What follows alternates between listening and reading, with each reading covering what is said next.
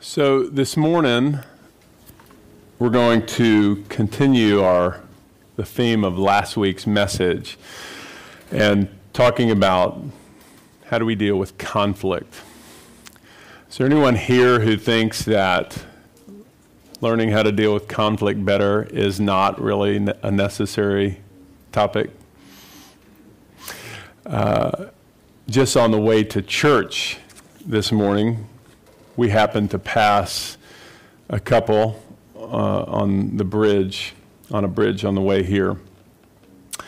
And they were screaming at each other.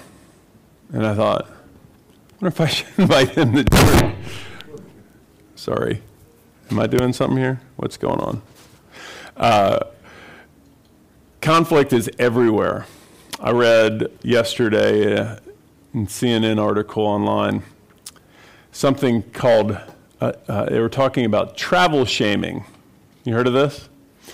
That because of the virus, that people who travel and then post their travels on social media almost get instantaneous responses from back home saying, it's really not responsible for you to do that. And so people are over, this young lady was talking about going and visiting her boyfriend who is from Switzerland, and they found a way to meet in, I think, Croatia. And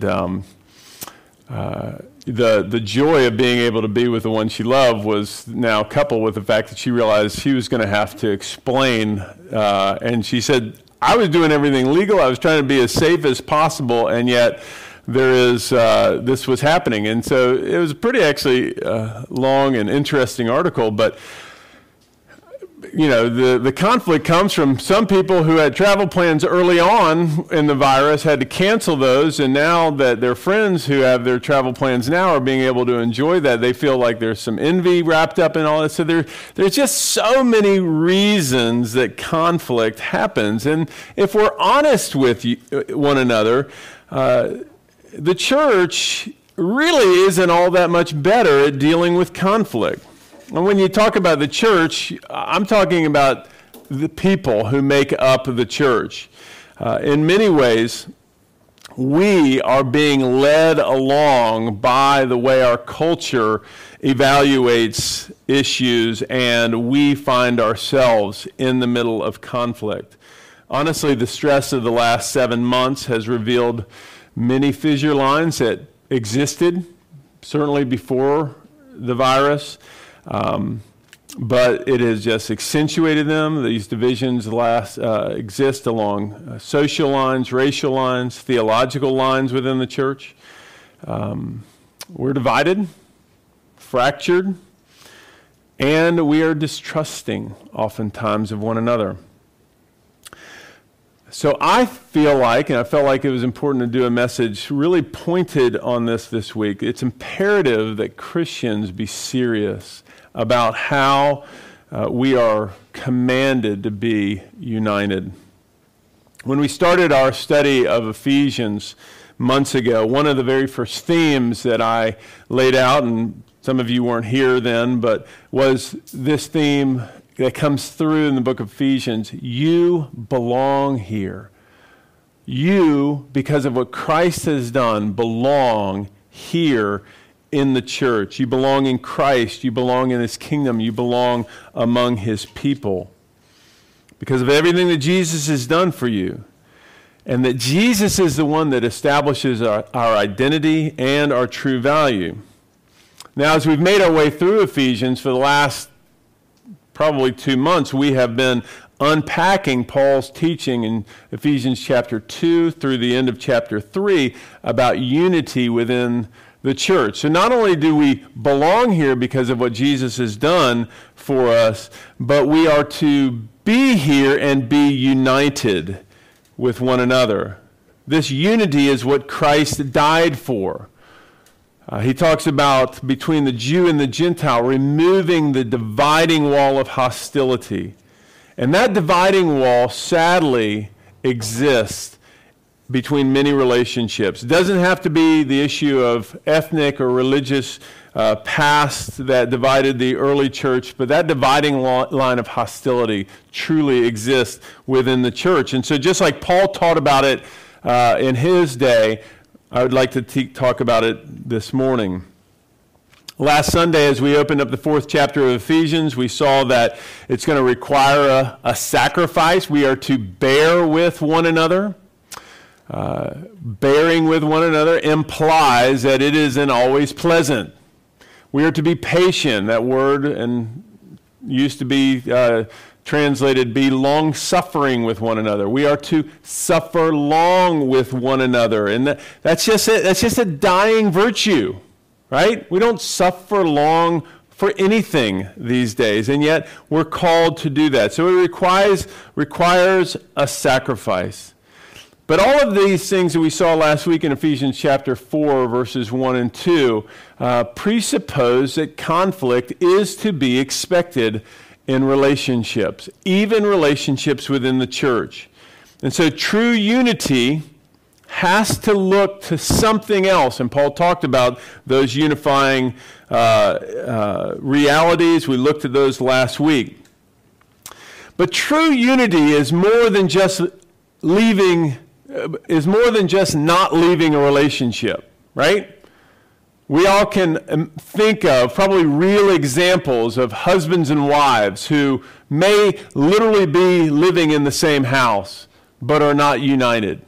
There's not a real unity, even though the relationship is intact. True unity, and we're going to see this, involves the work, and I use that word intentionally because it's work, of understanding other people and then seeking to reconcile through real grievances. If we're truly to be united, and this applies to the world, but God's people specifically ought to really lean into God's word. I'm not saying this is not true for everybody, but we're God's people. And if we're going to be united, then we need to follow what the scriptures teach us and work towards understanding one another and then seeking to reconcile through real grievances. That's why we're spending another week. Now, there's a man named Ron Craybill. He does a lot of writing on the issue of conflict, and he said this in this online article, How to Turn a Disagreement into a Feud. 5 principles. How to turn a disagreement into a feud. Number 1, be sure to develop and maintain a healthy fear of conflict, letting your own feelings build up so you are in an explosive frame of mind. Number 1. Number 2, if you must state your concerns, be as vague and general as possible. Then the other person cannot do anything practical to change the situation. Number 3, assume you know all the facts and you are totally right. The use of a clinching Bible verse is helpful. Speak prophetically for truth and justice and do most of the talking. Number 4, with a touch of defiance, announce your willingness to talk with anyone who wishes to discuss the problem with you, but do not take steps to initiate such conversation. And number 5, latch tenaciously onto whatever evidence you can find that shows that the other person is merely jealous of you. So you want to know how to turn a disagreement into a feud? Follow Mr. Craybill's humorous advice. It's humorous, but to be honest with you, I can look at this and see where I've done some of this. So I assume that you can. But let's get into what the Bible says. So in Matthew chapter 18, we're going to read. It's a lengthy portion, but it's worth hearing. So I want to just, because you're going to be doing some sitting, I want to invite you to stand, and then we'll sit as I exposit what we read. Starting in verse 15. Matthew chapter 18, starting in verses 15 through the end of the chapter. I'm reading from the English Standard Version. If your brother sins against you, go and tell him his fault, between you and him alone. If he listens to you, you have gained your brother. But if he does not listen, Take one or two others along with you, that every charge may be established by the evidence of 2 or 3 witnesses. If he refuses to listen to them, tell it to the church. And if he refuses to listen even to the church, let him be to you as a Gentile and a tax collector. Truly I say to you, whatever you bind on earth shall be bound in heaven, and whatever you loose on earth shall be loosed in heaven. Again, I say to you, if 2 of you agree on earth about anything they ask, it will be done for them by my Father in heaven. For where 2 or 3 are gathered in my name, there am I among them. Then Peter came up and said to him, Lord, how often will my brother sin against me and I forgive him? You see that's the very first thing he says in 15. So Peter's trying to understand this. How often will my brother sin against me and I forgive him? As many as 7 times? Jesus said to him, I do not say to you 7 times, but 70 times 7. Therefore the kingdom of heaven may be compared to a king who wished to settle accounts with his servants. When he began to settle, one was brought to him who owed him 10,000 talents. And since he could not pay, his master ordered him to be sold, with his wife and children, and all that he had, in payment to be made. So the servant fell on his knees, imploring him, have patience with me, and I will pay you everything. And out of pity for him, the master of that servant released him and forgave him the debt. But when that same servant went out, he found one of his fellow servants who owed him 100 denarii. And seizing him, he began to choke him, saying, pay what you owe. So his fellow servant fell down and pleaded with him, have patience with me, and I will pay you. He refused and went and put him in prison until he should pay the debts. When his fellow servants saw what had taken place, they were greatly distressed, and they went and reported to their master all that had taken place. Then his master summoned him and said to him, you wicked servant, I forgave you all that debt because you pleaded with me. And should you not have had mercy on your fellow servant as I had mercy on you? And in anger his master delivered him to the jailer until he should pay all his debt. But also my heavenly Father will do to every one of you if you do not forgive your brother from your heart. You may be seated. I want us to look at 6 biblical principles for dealing with conflict. And we're not going to be able to, there's a lot in here. There's things that we're not going to be able to cover, things that are probably issues of curiosity. But I'd like to pull out 6 principles for dealing with conflict. And here's number 1. Just because you're the one who's been offended doesn't mean you're off the hook. Just because you're the one who has been offended doesn't mean you're off the hook. I've met many miserable people in my life who could recount with clarity all the offenses that have happened to them. I think of individuals in particular. And when you ask, well, when did this happen? Sometimes it was years in the past. It's as if they've rehearsed the offense for over and over. And when I ask what they did about it, oftentimes the issue is nothing. I just walked away. I just left. I couldn't stand that person. And here they are years later, still carrying the scars of that wound. I'm not saying there wasn't a real offense, and I'm not saying there wasn't a real scar or a real wound, but nothing was done. Well, look at what Jesus says in verse 15. If your brother sins against you, go and tell him his fault. This can be really hard, I'll admit. When someone hurts you or sins against you, going and talking to that individual is not easy. And yet that's what our Lord tells us to do. Depending on the nature of the relationship, I mean, it's way harder to talk to a boss than it is to a spouse or a friend.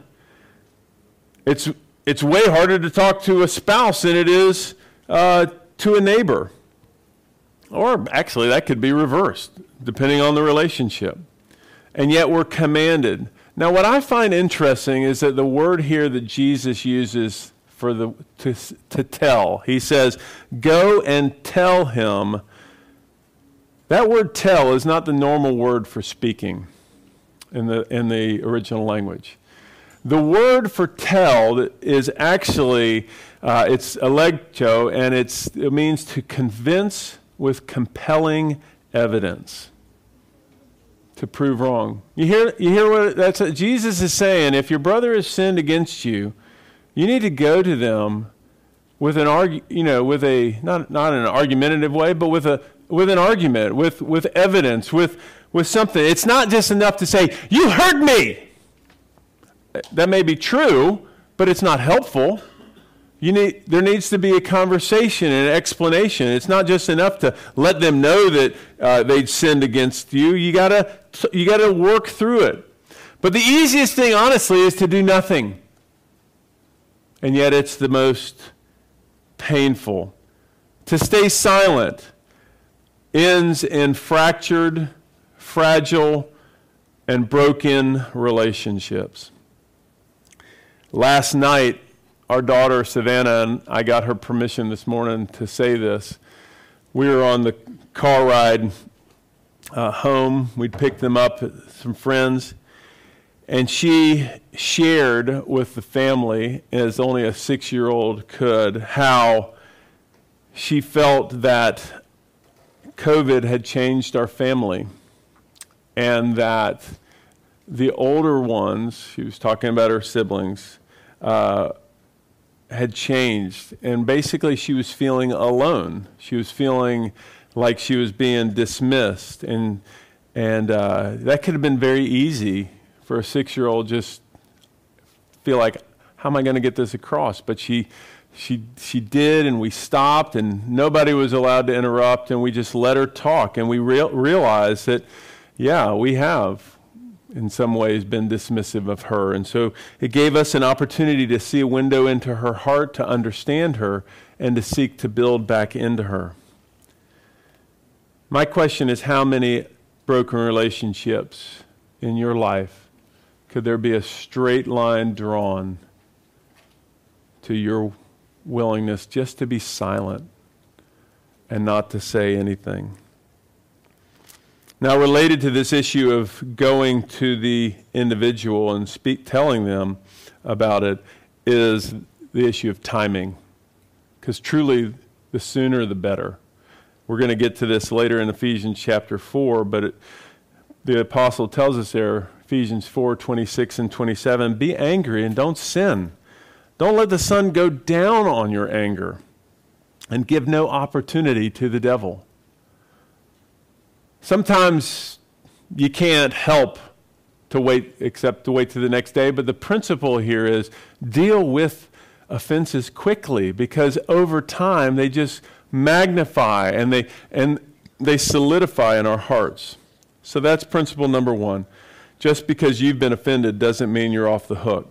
Principle number 2 I see in Matthew chapter 18 is this: keep the circle of awareness as tight as possible for as long as possible. Keep the circle of awareness as tight as possible for as long as possible. As sinful humans, we are going to hurt one another. It's inevitable. Stress, miscommunication, pain that we may be feeling make us susceptible to doing things that hurt. You've heard the phrase, hurt people hurt people. People that are hurt others. These can all be factored into what leads to an offense. I find that most offenses initially are rarely intentional. Let me ask you this. How many times have you had maybe a child or a close friend or something come to you and confront you about something that you said or did, and in your heart you actually said, you could say, I had no idea. I am sorry. Can you think of times like that in your own life? I think offenses oftentimes are unintentional. But it doesn't mean that they're not real. It doesn't mean that they don't hurt. But it just means that there's only one person who can do anything about it. And that's why Jesus says in verse 15 that you go to him and go to tell him his fault between you and him alone. But regrettably, we've all done this, oftentimes the offense is tried in the courtroom of public opinion, ever before it's brought to the person who did the offending.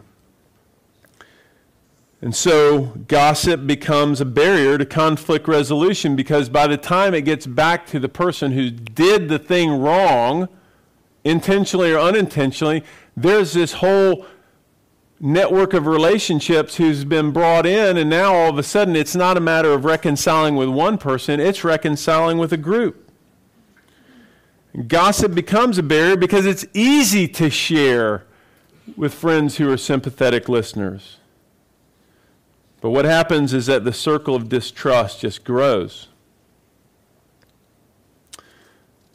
Now, sometimes going one-on-one doesn't work right away. And Jesus says, there's got to be a receptiveness on the person's part. And sometimes that first occasion for reconciliation doesn't bring about reconciliation. What happens then, Jesus says, well, let's bring some more people into this. But we're still not putting it out on Facebook. That happens. And then all of a sudden, it's gone viral. Jesus makes a provision to bring in outsiders and says, if he will not listen, verse 16, take one or two others along with you. But this is only if the offender won't listen or take it serious. Listen to what Solomon says in Proverbs chapter 17, verse 9. It says, this is Solomon writing his wisdom to his son. Whoever covers an offense seeks love, but he who repeats a matter separates close friends. Can you think of a situation where that happened? Where someone just started repeating a matter and wind up just destroying friendships? I can. Third principle Jesus gives us in Matthew chapter 18 is that the goal is not to win an argument, but to reconcile the relationship. That's the goal. It's not to win an argument. It's not to get what you want. The goal is to reconcile a relationship. Whenever a sin or offense occurs, the tragedy is a broken relationship. That's what sin does. It divides. It's what happened in the Garden of Eden when our first parents sinned against God and rebelled against him in the Garden of Eden. There was a broken relationship. And we see this happening all around us, these broken relationships in families, lifelong friends, within church. I am intimately acquainted with a situation where a friend of decades, like 40-year-long friendship, ended over some offense, and the one party is completely oblivious to it, and the other party is refusing to talk. And a 40-year friendship is over. It happens in churches. It happens between ethnic groups. It happens all over. It was happening between that couple on the bridge. Hopefully they'll reconcile. And I believe this grieves the heart of God. That's why I wanted to talk about it this morning. And people say, well, I hate dealing with conflict. Yeah, I actually don't know anyone who loves dealing with conflict. Some people just are willing to do it, even though they hate it. And if you're not willing to deal with it, the conflict's going to remain. So I ask the question, how important is the relationship to you? How important is that relationship to you? Is it as important as that relationship is to God? Do you believe that your willingness to walk away from a relationship and not reconcile has God's blessing? Verse 15, Jesus says, if he listens, you have gained your brother. You've got the relationship back. That's the goal. But someone has to make the first move if reconciliation is going to happen. So here, Jesus calls the offended person to make the move. But elsewhere in Scripture, it's the offender who has to make the move. In the Sermon on the Mount, in Matthew chapter 5, Jesus says this. So, this verse, Matthew 5, verse 23 and 24. So if you are offering your gift at the altar, so he's talking about Jewish people in Jerusalem at the altar, they have brought an animal to be slain. That's the way the Jewish system worked at the time Jesus said this. And he says, if you are at the altar and you realize that your brother has something against you, leave your gift there before the altar and go. First be reconciled to your brother, and then come and offer your gift. There have been literally times, Tammy will confirm this, that I have been starting to preach a sermon, and in my heart I'm like, I cannot do this until I reconcile with my wife. And I've come down, and it's been awkward, really weird, awkward, because you got a church full of people like, what's going on? And I've had to ask her forgiveness before I stood up. But there's something about religion that you can do religious stuff and just throw a cloak over broken relationships and feel like everything's okay. Jesus says it's better to put your religiosity on pause because reconciled relationships are that important. The goal is not to win, but to reconcile. Now, those are the first three principles. We're going to go a little bit longer today because I want to get to the last three. But before we move on in here, I want just to just help you guys see this. I'm pulling out these principles on Jesus' teaching to the church. I believe that these principles that I've shared are true for all human relationships, but they're especially taught for the church and how to keep the church together and pure. And Jesus' heart is obviously for his church to be united. That's what we've been talking about through Ephesians, unity. John chapter 17, verse 21, Jesus prayed, said, I pray that these all may be one, just as you, Father, are in me and I in you, that they also may be in us, so that the world may believe that you have sent me. Unity affects our witness. This stuff that we're talking about affects our ability to show the world that Jesus is actually that Jesus actually came, that Jesus is actually worth submitting your life for. So we have to take this serious because eternal stakes are at play. And you know this is true because you know people who want nothing to do with the church or God or the scriptures because they have seen the infighting and divisiveness of churches.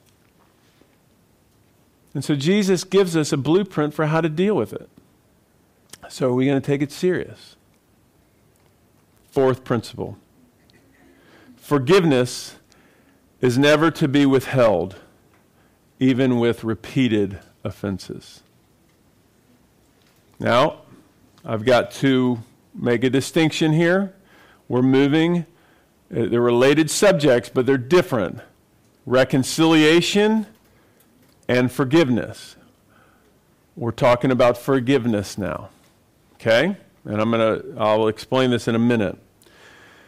In response to Jesus' teaching on reconciliation, about gaining a brother, Peter asked a very normal question. And the question is essentially this: what is the boundary or extent that I have to forgive? Now, Peter gives in his mind what's a very generous number. How many times do I have to forgive my brother if he sins against me? Up to 7 times, or 7 times? Now, that day and age, in the first century, a Jew was only required to forgive 3 times. So Peter here is stretching that, kind of maybe throwing out a little self-righteousness there, I don't know, but saying 7 times. And what does Jesus say? It says, verse 22, I don't say to you 7 times, but 70 times 7. Now, some translations say 77 times. Some say 70 times 7. So it's either 77 or 490. But the point is, Jesus is essentially saying, you should stop keeping score. You should stop counting. There is no limit, Peter, to how much you are to forgive. Forgiveness is never to be withheld, even with repeated offenses. 1 Corinthians chapter 13, verse 5 says, love, in the ESV it says, love is not resentful. Now, interesting, ESV chose that term resentful, but how does someone become resentful? How do you walk around resentful?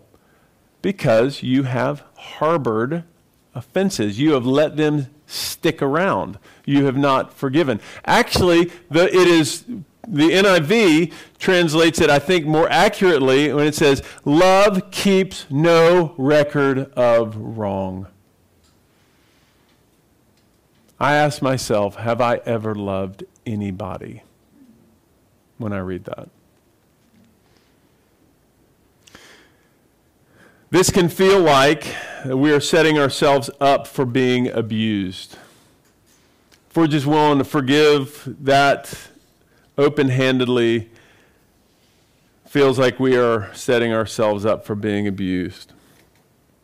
So that's why I want to distinguish this issue of forgiveness and reconciliation, okay?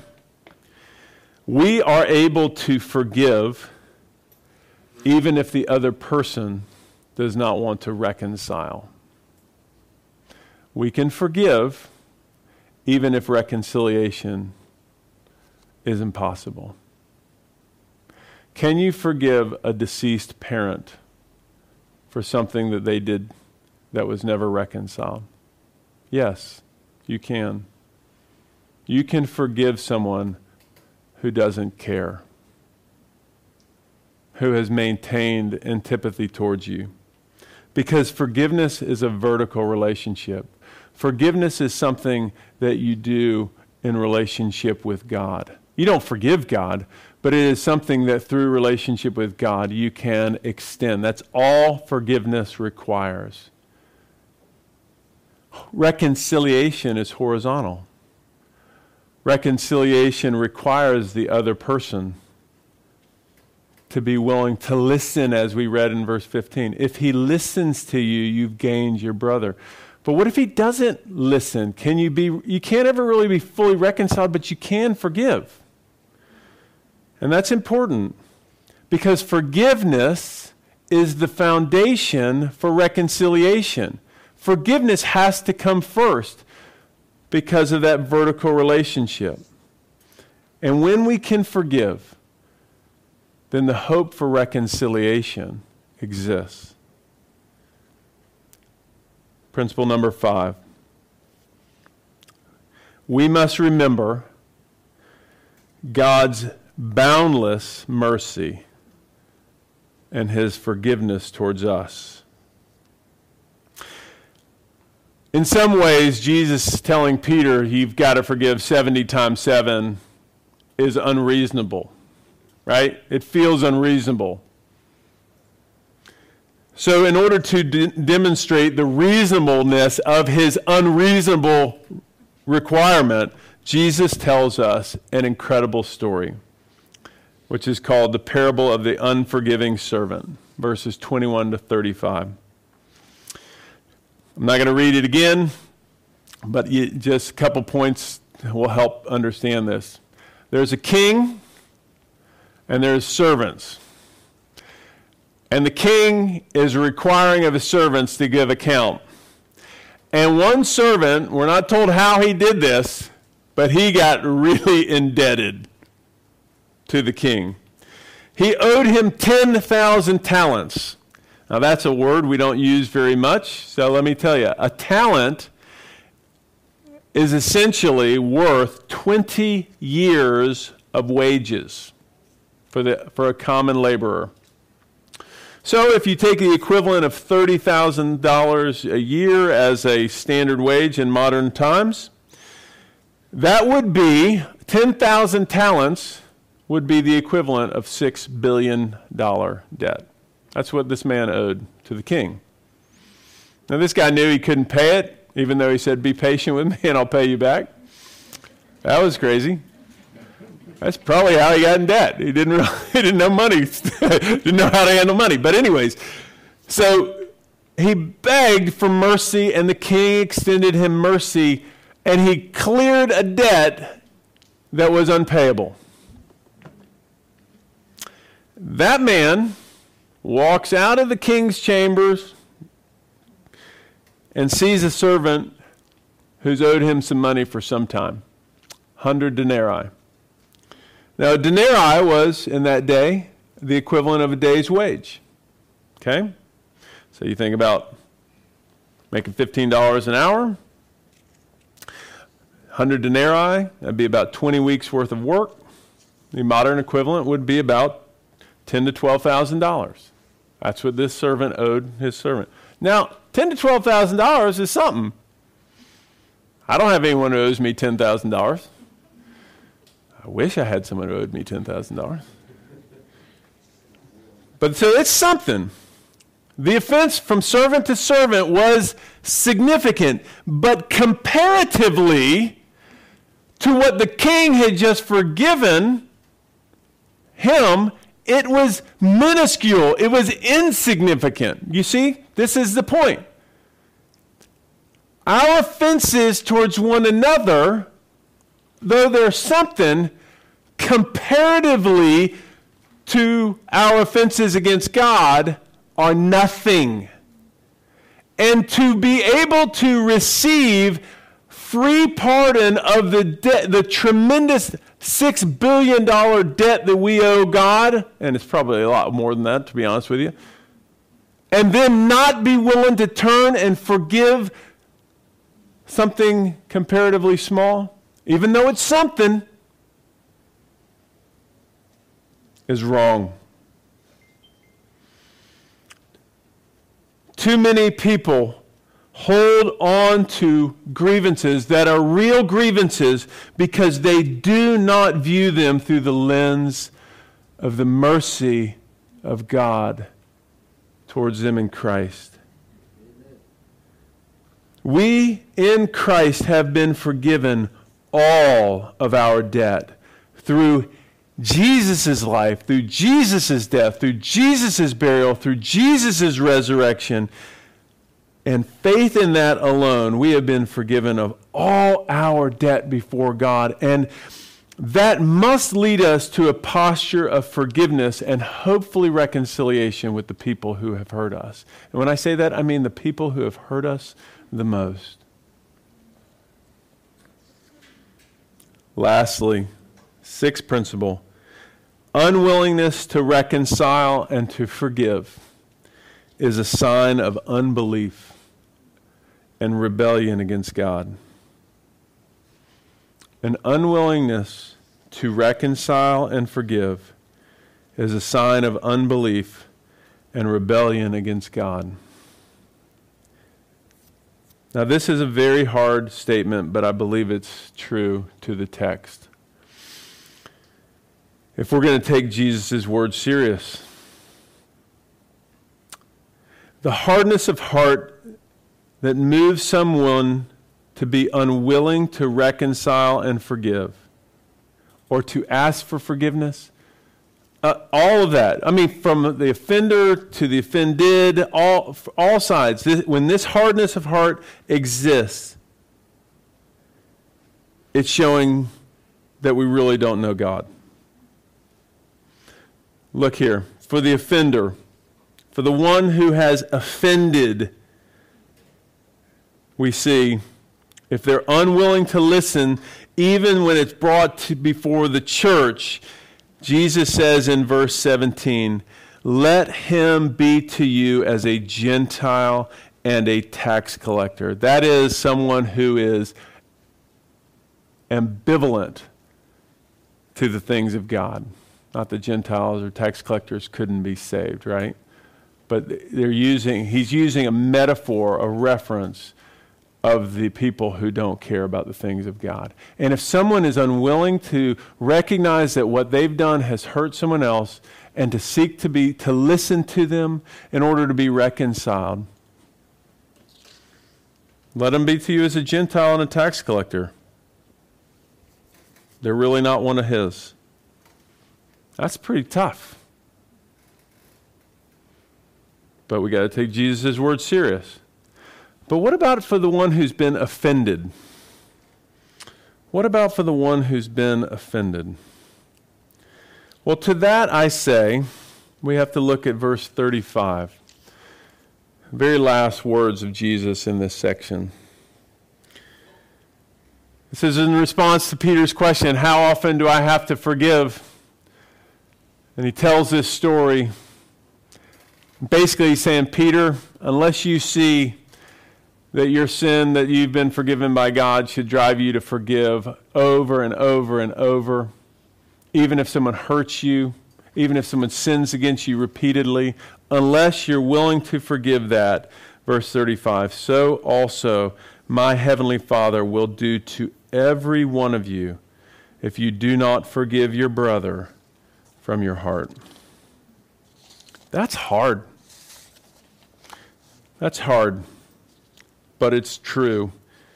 And it's the only thing that's going to allow for the church of Jesus Christ to be united and to be light in this world that holds grudges perpetually, is to know how much we've been forgiven. So let me conclude with this, and then we're going to sing the doxology, and then Zach's going to give our benediction.